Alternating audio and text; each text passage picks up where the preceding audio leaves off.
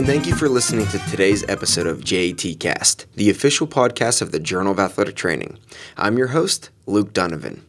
For this second episode of the month, I will discuss the findings of an article from the most recent issue of JAT titled Confidence and Knowledge of Athletic Trainers in Managing Patellofemoral Pain, authored by Miss Erica Zambrano and colleagues from the University of Toledo, La Trobe University, University of Melbourne, and the University of Connecticut.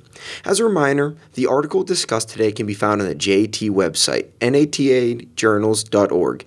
And please remember that all content from JAT is open access to all readers, thanks to the funding from the National Athletic Trainers Association. First step, surveying the scene. Patellofemoral pain, or PFP, is the most common form of knee pain among 18 to 40-year-olds. Individuals with PFP often experience pain during weight-bearing tasks that require knee flexion. Common sporting movements that exacerbate symptoms include running and jumping. During activities of daily living, tasks such as squatting or walking up and down stairs typically prompt symptoms. Given the commonality of the movement that prompts symptoms, it is not surprising that people with PFP often report greater disability and have reduced health-related quality of life and physical activity when compared to individuals who do not experience knee pain. Nearly 90% of individuals with PFP report that they have been experiencing knee pain for greater than 16 years after receiving the diagnosis. Given the commonly reported long-term health outcomes, it seems that there is a disconnect between research evidence and real-world management of PFP. Currently, there are 3 consensus statements from the International Patellofemoral Research Network, a position statement from the National Athletic Trainers Association, and a clinical practice guideline from the American Physical Therapy Association, where each of these documents describe best practices for preventing, diagnosing, and managing patellofemoral pain. Despite the existence of these various statements, and further supporting the notion that a gap between evidence and practice exists, and possibly explaining the poor long-term outcomes, a study found that only 24% of physiotherapists reported that they provided evidence-based treatments to people with patellofemoral pain. Like physiotherapists, athletic trainers commonly evaluate and treat patients with PFP. However, the degree to which their management of PFP aligns with current recommendations is unknown. Identifying potential gaps between evidence and practice within the field of athletic training could help shape future professional development initiatives and education strategies specific to PFP. Therefore, the purpose of the study was to evaluate athletic trainers' confidence and knowledge of PFP diagnosis, treatment, risk factors, and prognosis. The authors completed a cross-sectional study in which an online survey was distributed to 3,000 random athletic trainers. The survey was divided into 4 sections and contained both Likert-based and open-ended questions. All Likert questions had 5 possible responses, ranging from strongly agree to strongly disagree. The sections were participant demographics, confidence in the management of PFP, knowledge related to PFP, and current treatment strategies. For the knowledge section, there were 4 subcategories, which were knowledge of diagnosis, knowledge of risk factors, knowledge of prognosis, and knowledge of treatment. Here are the results. A total of 291 individuals participated, which generated 261 completed surveys. 91% of the participants strongly agreed that their management of PFP aligned with the current evidence. However, only 59% of respondents were confident identifying PFP risk factors, and most did not accurately identify risk factors aside from quadriceps weakness. Current experience treating patients with PFP or having a history of PFP themselves improved their confidence in managing the condition, whereas years being certified did not influence any measure of confidence. Specific to knowledge of evidence-based practice treatment for PFP, over 93% of athletic trainers strongly agreed that exercise therapy can improve pain and function that combine hip and knee exercises are preferable to knee exercises alone. However, nearly 50% supported the use of passive treatments that do not align with current evidence.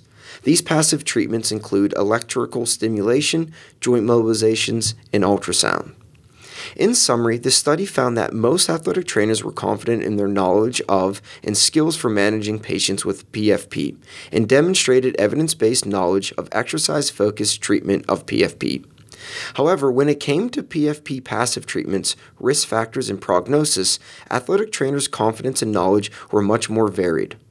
Some of the discrepancies between treatment versus risk factors could have resulted from hip strengthening exercises being recommended to improve pain and function, which may have led athletic trainers to believe that hip strength is also an associated risk factor for PFP, where in reality, among the general population, hip strength was not prospectively been shown to predict individuals who may develop PFP. These findings of this study do indicate a need for further education to better align athletic trainers' knowledge with the current evidence related to PFP. In addition to presenting the results of the study, the authors do include summaries of the current evidence specific to evaluation, treatment, risk factors, and prognosis of PFP within the figures and appendices. I'm also going to take a moment to read through the current evidence. These statements are directly from the aforementioned consensus and position statements. I do want to note that there are some areas where little studies exist, and therefore some of these statements may change as future research is completed. First section, diagnosis and evaluation. PFP expert consensus defines PFP as pain around or behind the patella, which is aggravated by activities that load the patellofemoral joint. The cornerstone of PFP diagnosis is clinical evaluation, and imaging does not improve diagnosis. The patellar grind and apprehension tests have limited diagnosis accuracy for PFP. Knee crepitus, tenderness, or patellar facet palpation and small effusion are not essential for the PFP diagnosis. Knee crepitus does not seem to be related to self-reported pain or function or with other objective function measures. Next section, treatment and management. Repetitive out-of-plane motions from the hip and knee lead to increased stress on the patellofemoral joint. Exercise therapy is related to greater pain reduction in the short term and at the 12-month than placebo or control interventions. Exercise therapy is related to greater improvements in function at 12 months than placebo or control. Combined programs are related to greater improvements in function in the long term compared to knee exercise programs alone. Combined hip and knee exercises are recommended to decrease pain compared to knee exercises alone. A combined approach allows the practitioner to address a number of contributing factors, but it is important to individualize the treatments. Exercises for power are not contraindicated, as all deficits should be addressed. Knee arthroscopy is no better than conservative treatment. Auditory and visual feedback improves movement patterns, pain, and function. Adolescents with PFP report large improvements in knee pain and function following activity modification and load management. There is no current evidence that electrophysical agents have any benefit beyond that of exercise therapy alone.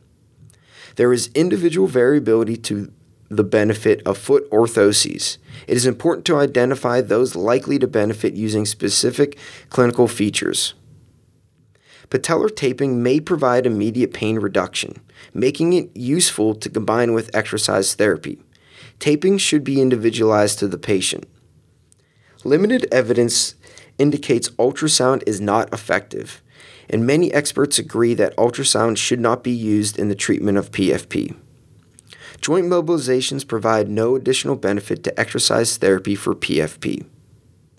Multiple position and consensus statements for the management of PFP are available open access. Evidence-based educational leaflets are also available on educational websites and are open access as well. Patient education should include load management, weight management, understanding the value of treatment, and fear avoidance. Here is the risk factor section. Decreased flexibility of the hamstrings and gastrocnemius muscles has been suggested in PFP cohorts, but has not been evaluated as a risk factor.